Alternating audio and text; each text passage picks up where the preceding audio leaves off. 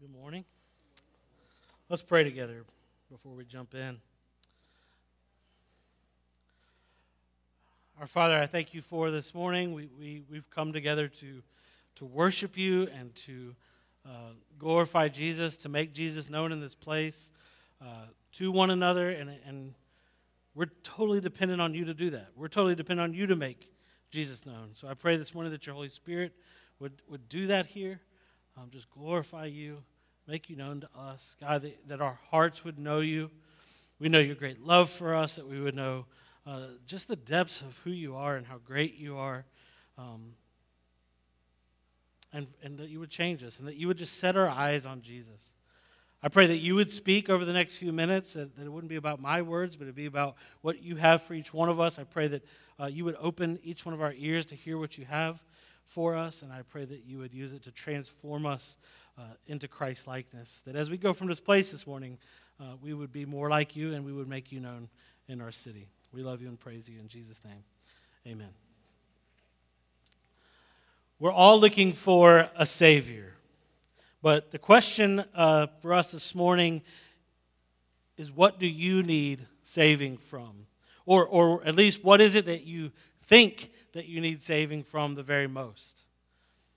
As we've talked about already in our time in the book of Hebrews, which we've been in for a few weeks now, Jewish Christians in the early church who were under persecution from the Roman Empire and really even the general Jewish population, they were probably feeling the need to be saved from suffering, from persecution, from possible death, maybe feeling the pressure to retreat from Christianity in order to save themselves. And the author of Hebrews has been impressing on them this truth, that though their situation is serious and their felt need is very great, there is still a greater saving that they need. And it's available. They need saving from sin. They need a restored relationship with God and the restored life and purpose that comes with that, more than they need saving from any present persecution or threat. They need a Savior who can save them from sin and from death. And so the question for us is, what do you feel that you need saving from? Maybe it's financial pressure. It could be loneliness. Maybe you need saving from a busy schedule. Maybe you need saving from family issues, saving from marital issues. There could be a number of things. What do you feel that you need saving from? In what area can you feel the pressure in your life the most? Where are you on the edge? Where are you looking for a Savior, any way out? And where are you thinking of retreating?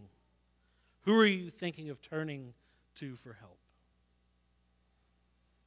This morning, we're going to cover quite a bit of scripture from the book of Hebrews, but we're going to take it in some chunks, and it's a lot. But I want us to see how the author or the preacher of Hebrews is sort of like unwinding one big idea that anchors us to Jesus as the one true Savior.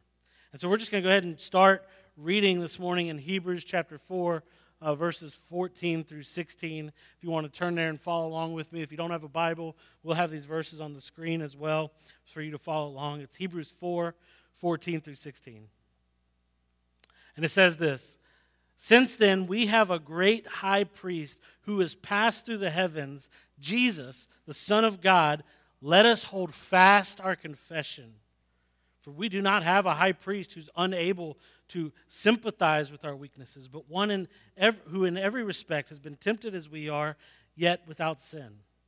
So let us then with confidence draw near to the throne of grace, that we may receive mercy and find grace to help in a time of need." Now, I consider these couple of verses to kind of be like the thesis of Hebrews. Everything else is really kind of supporting these verses, this statement. For us, it may seem odd for a thesis of the thing to come 4 chapters in, but if you went back through the first 4 chapters, you could see how they've already been working to support this statement. Chapters 1 and 2 demonstrated how Jesus was greater than and better than the angels, who are sort of these heavenly apostles, these messengers of God. And then in chapter 3 through 4, the first part of 4, as we covered last week, Jesus is demonstrated to be better than and greater than Moses. And Moses was the one who God chose as a mediator, right, between the Hebrew people and himself. And later, when the office of high priest was set up, this was their job. The high priest was the mediator between people and God. The high priest made sacrifices on behalf of the people. And so these two roles culminate into one. Back in chapter 3, verse 1, it says, "Consider Jesus, the apostle and the high priest of our confession." Consider Jesus, the apostle, who's greater than those heavenly apostles, the angels. Consider Jesus, the high priest, the greater mediator between people and God. And here in chapter 4, verses 14 through 16, where we just read, it just sort of wraps up these points and it transitions them into the main point of the sermon, which is just going to be expanded on from here on out. And it presses into this point that what other mediators or what other high priests cannot do, Jesus has already done. See, what kept people from the Holy of Holies? What kept people from the innermost place of the tabernacle where the presence of God was with his people? What kept people from God was sin. And all the high priests who came before, all the other mediators, they were human, and they weren't without sin, nor would they remain without sin. And so they had to continually make sacrifices for themselves and on behalf of the people. But Jesus became human and was without sin, and he will forever remain sinless, and he was the perfect sacrifice once and for all time. And so we're made holy by his sacrifice, and we have access to the throne. That's what these verses are saying. We have access to God. We have no need for another mediator. Jesus is our mediator. No other mediator could give us access to God. And the news that Jesus brings to us is better than the news of those heavenly angels, those heavenly apostles, because the good news of Jesus doesn't just point to some future salvation. Verse 16 says Jesus presently brings us to the throne of grace and says that we may receive mercy, that we may find grace to help in a time of need, presently. So the thesis here is essentially this: Jesus is the only one who can save us once and for all from what we need saving the most, which is sin and death. He's the only one who can restore us to right relationship with God, to right relationship with each other in this world, and give us restored life and give us restored purpose. And the great application here, or the great invitation of this whole book really, and of this sermon to the Hebrew people, is simply this: that Jesus has already done it. And so the invitation is to come to him and seek no other saviors. Because the one who can save you from sin and death, the thing that you need the most, can save you from everything lesser than that. And he can be trusted in every circumstance to know and meet your very greatest need. Now, the next chunk of Hebrews 5, 1 through 10, which we're going to read in just a second, it just keeps unpacking the truth of how Jesus has, in fact, taken the place of the need for any other high priest, any other mediator between us and God. And it's like this is another 10 verses. You might wonder why I belabor this point. But I want us to remember that this is written, this is preached to these early Jewish Christians who were facing persecution. They're likely on the edge, as we said every week, on the verge of returning to their old practices for safety. They might be thinking about just going back to the law, right? Which would include going back to the high priest as their mediator between them and God. And the preacher here his point is for them to see how Jesus stands out as a better high priest than that religious system has to offer. In fact, as we're going to see, the high priest of that old system is no longer valid. The office was a good and God-appointed position, but it always was pointing to Jesus. Right? It was always just making way for the eternal Savior. It was never going to be eternally sufficient. And Jesus has come. So there's nothing of value in that system anymore. He's replaced what they would retreat to. He alone is their retreat. He alone is our retreat. So he continues just to make his case here in chapter 5, verses 1 through 10. Again, you could read along with me. For every high priest chosen from among men is appointed to act on behalf of men in relation to God, to offer gifts and sacrifices for sins. He can deal gently with the ignorant and their wayward, since he himself is beset with weaknesses. Because of this, he is obligated to offer sacrifices for his own sins, just as he does for those of the people. And no one takes this honor for himself, but only when called by God, just as Aaron was. And so also Christ did not exalt himself to be made a high priest, but was appointed by him who said to him, "You are my son, today I have begotten you." And he says also in another place, "You are a priest forever after the order of Melchizedek." In the days of his flesh, Jesus offered up prayers and supplications with loud cries and tears to him who was able to save him from death. And he was heard because of his reverence. Although he was a son, he learned obedience through what he suffered. And being made perfect, he became the source of eternal salvation to all who obey him, being designated by God a high priest after the order of Melchizedek. To demonstrate that Jesus was in fact a valid high priest, the author digs in and he shows how Jesus, like other high priests before him, was called by God. Just as God called Aaron, who was Moses' brother, to be a high priest, and he called his descendants after him to continue to serve in that role, God also called Jesus. There's a difference in how God called Jesus, though. And I'm not going to lie to you, it's kind of a complicated thing for us to try to wrap our heads around and work out. Because the author of Hebrews quotes 2 psalms that act as God calling Jesus as high priest. Like he's not quoting 2 instances from the gospel, not events that just happened in the year past, but 2 psalms of David. Psalm 2, verse 7, and Psalm 110, verse 4. And both of these psalms, they just kind of have David like looking forward to the fulfillment of God's ultimate promises to bless and to rule the nations. And David seemed to acknowledge and to look forward to the day when one would come from God to save his people once and for all.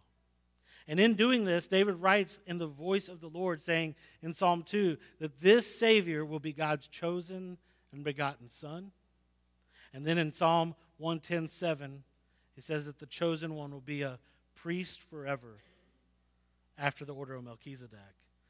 And so we come to this sort of mysterious historical figure of Melchizedek, which we're going to hear about more next week also.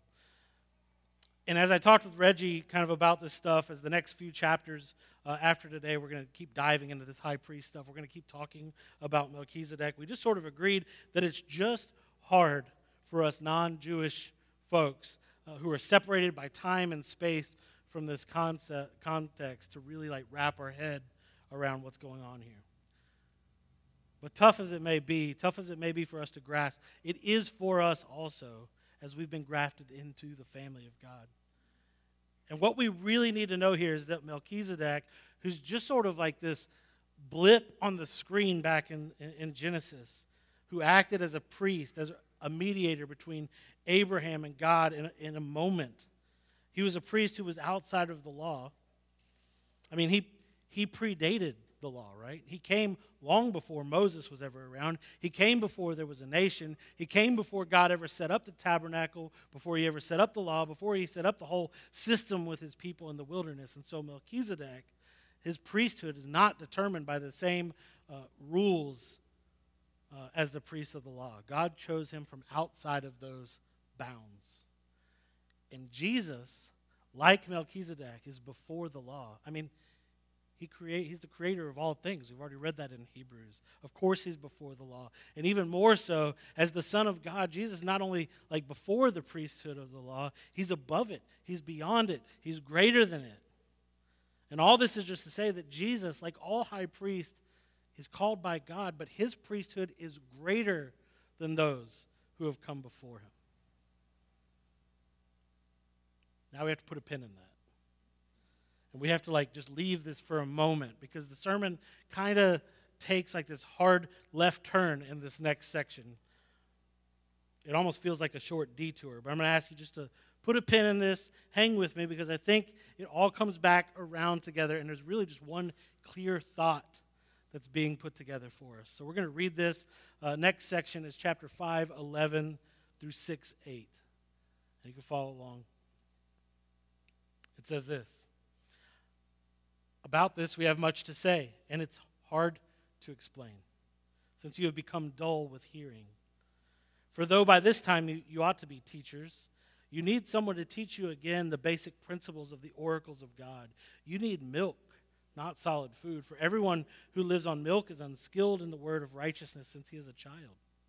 But solid food is for the mature, for those who have their powers of discernment trained by constant practice to distinguish good from evil.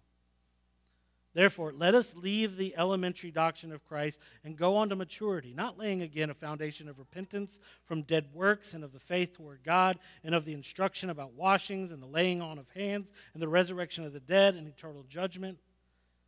And this we will do if God permits. For it's impossible in the case of those who have been enlightened, who have tasted the heavenly gift and have shared in the Holy Spirit and have tasted the goodness of the Word of God and the powers of the age to come, and then have fallen away, to restore them again to repentance, since they are crucifying once again the Son of God to their own harm and holding him up to contempt.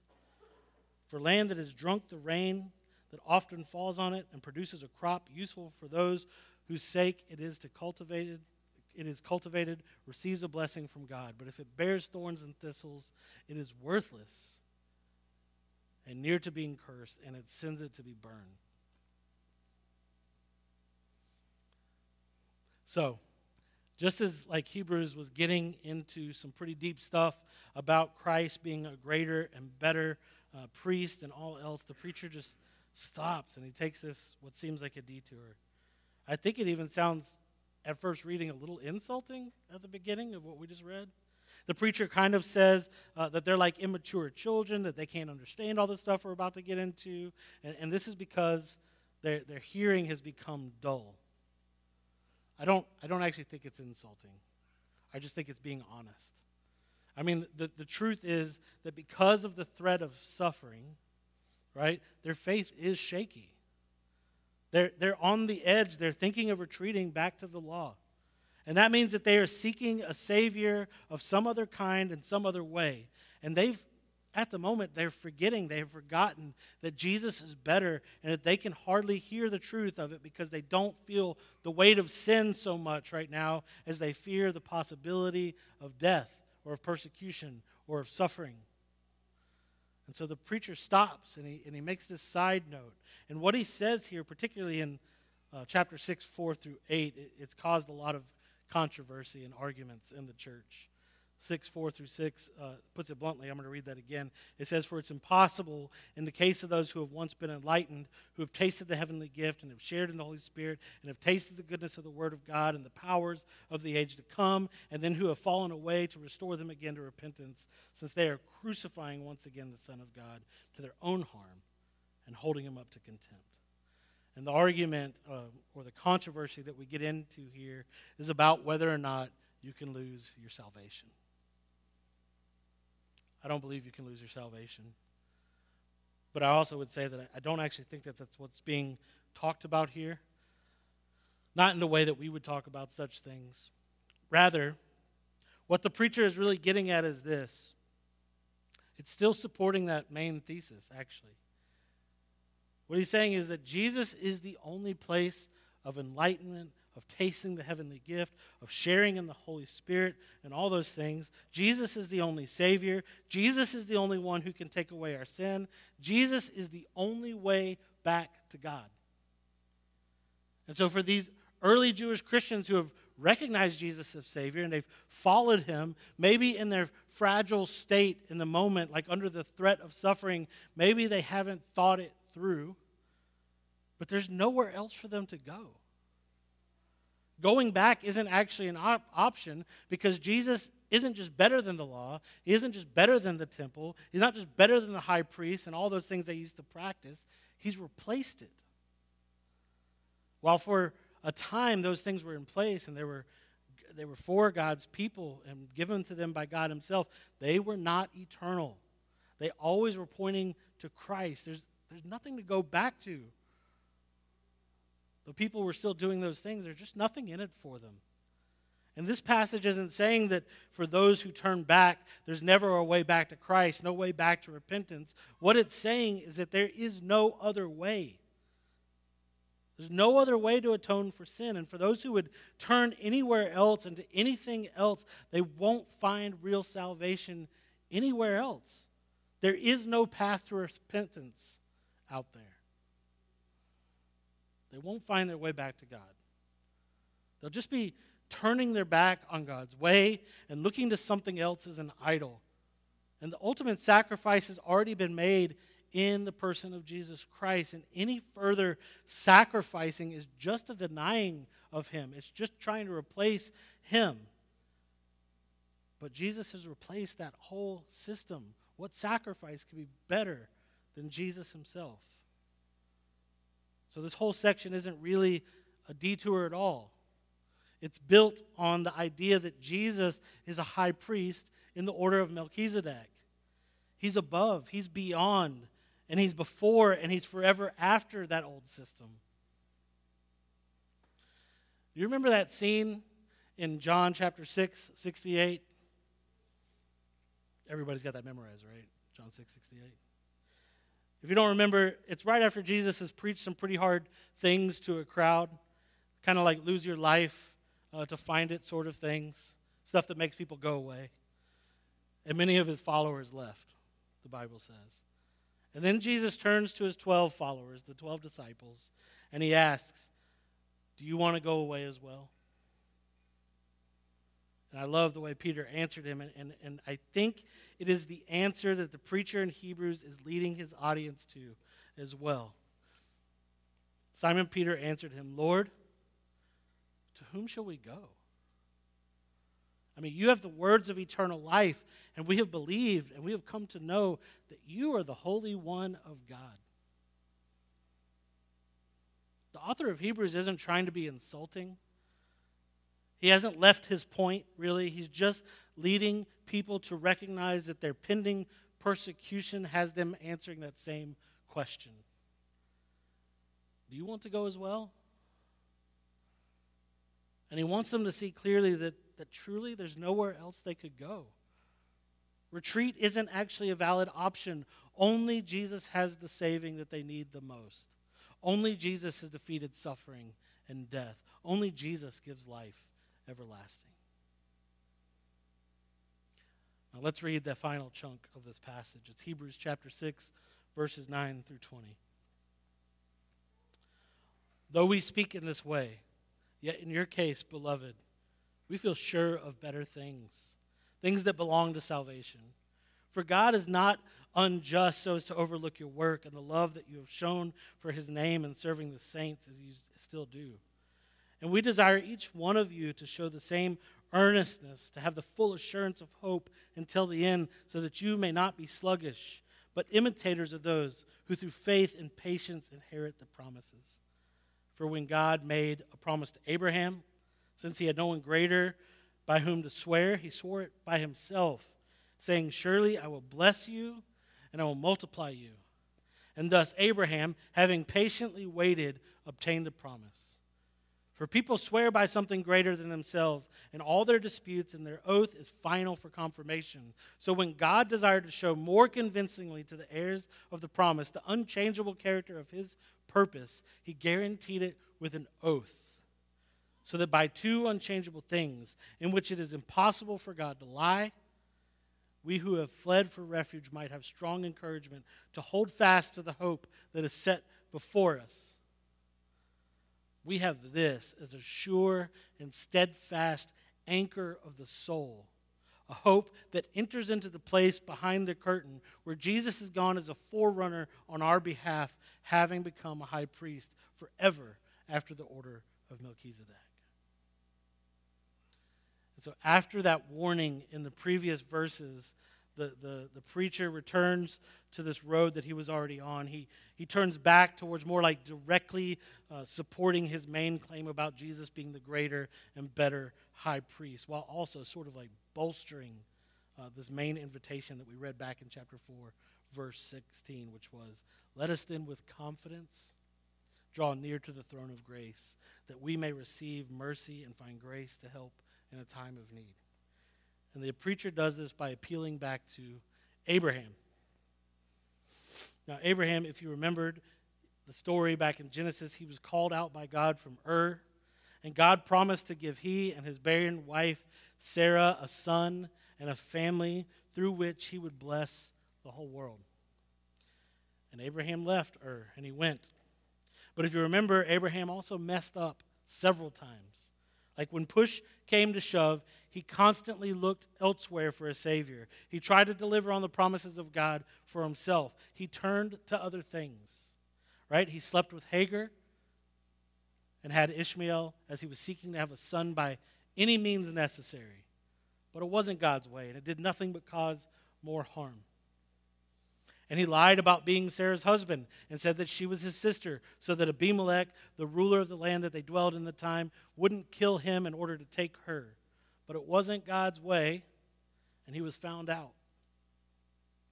And Abraham spent a lot of time and a lot of energy looking elsewhere for a Savior. But he finally found that only God was faithful and just to save. And at last he trusted in him, and even was willing to obediently offer Isaac, his only son with Sarah, as a sacrifice. And God delivered him from doing such a thing, of course, and he provided a sacrifice for himself in Isaac's place. God provided a sacrifice for himself. You know, God's word has always been good, like since the very beginning. And with Abraham, he made this oath that the scripture says was unbreakable. He promised he was making a way to save us from sin and death, and his word was good. God's word has always been good. He was making a way to restore us to life, to restore us to right relationship with him, and God cannot lie, and what he says he will do will be done. But to strengthen Abraham's trust in his word, God swore by himself, the scripture says. And to make such an oath, there must be a sufficient sacrifice. But only God would be a sufficient sacrifice to seal an oath sworn by God. And in Jesus, the sacrifice has been made, and sin and death are defeated once and for all. And that's the thing, isn't it? Like the Savior that we really need would have to prove that he can deal with our very biggest problem. And if he can deal with our very biggest problem, then he can surely deal with any one of our felt needs. And our very biggest problem is sin. Because sin separates us from God. It separates us from what our life is actually all about. And it keeps us living more in a state of dying than in a state of living. And in the end, it leads us to death that is everlasting. And there's nothing that we can do about it. So if Jesus can save us from sin, if he can save us from death everlasting, what can he not save us from? And if Jesus is for us in a way that he would save us from sin and death by dying on our behalf, what would he not do for us? Can't he be trusted in everything and in every way? And if everlasting death for us is dealt with in Jesus Christ, then maybe our felt needs in this life aren't actually what we need the most. Maybe we don't have to run from the hard stuff because he's faithful through the hard stuff, through it all, and even through death. So what are your felt needs? What do you need saving from? In what areas are you on the edge? Where are you looking for a Savior? How would you save yourself? My prayer for us as a church, like that of the author of Hebrews, is that we would grow into this mature and unshakable faith. That we as a people would trust Jesus so thoroughly that we could be facing death and boldly walk into it and through it. But it's also okay if we're not there yet. Jesus is faithful and just to mature us in our faith, to keep making himself fully known to us. And that's why we have these scriptures, because we face our own shaky ground. We come to our own edges. We're tempted to look for salvation elsewhere. But we can be encouraged this morning, because Jesus is greater and he is better than any Savior that you and I could look for. He can be trusted in all things, as he's died for you and he has risen. He's provided salvation from that thing which we needed saving for the very most, sin and death. And so he can be trusted to deal graciously and mercifully with you in all things. And you and I, we've been invited in to know him, to experience his great love, to experience his grace, mercy, and help. We have access to the throne of the King of Kings, this passage told us, the Lord of Lords. You may not have access to like big top executives and billionaires or whatever in this world. You may not have access to top level politicians or kings and queens of the world, but you and I have access to God who is above them. We have access to the one who made it all and who owns it all and who provides and makes all things. And so the invitation is simple for us. And it's this: don't turn to anyone or anything else. Don't settle for some idol, some weak Savior who can truly deliver you from nothing that you really need. And I say this to a Christian as a reminder, and to the non-Christian here, it's an invitation to come to Jesus and to follow him. It's like the scripture says, we have this as a sure and steadfast anchor of the soul, a hope that enters into the inner place behind the curtain where Jesus has gone as a forerunner on our behalf. So let us then with confidence draw near to the throne of grace, that we may receive mercy, that we may find grace to help in a time of need. We're going to move into a time of response, as we do each week here at Redemption. And the band's going to come, and they're going to lead us in a time of worship through singing together. And we're also going to come, and we're going to take communion. And as we come, there's an offering basket in the back if you want to give your tithes and offerings there. Maybe you give it electronically. Maybe it slips out of your bank account, and you kind of forget about it at this point. We always want to remind you to take a moment during this time of response and remember this God who made everything and who has provided everything, even himself, for us. And acknowledge that offering that you're giving him back and worship him in that. And then as we come, we're going to take the bread, and you can dip it in the wine, you can dip it in the juice. We also have a little pack here with a wafer and juice in it if you would rather have that. And when we do this, we are coming, we're taking the bread, which is representative of the body of Christ, and we're dipping it in the wine or the juice, which represents the blood of Jesus Christ.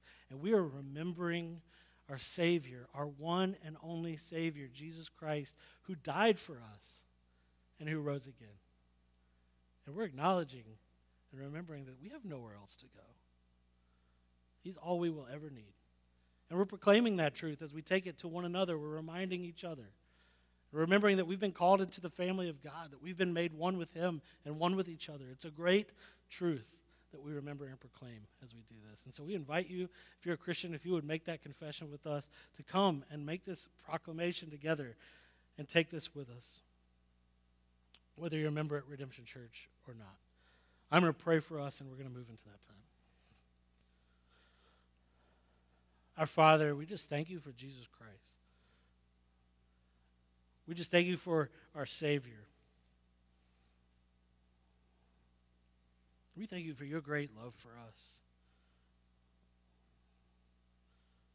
We thank you for making yourself known for us, to us.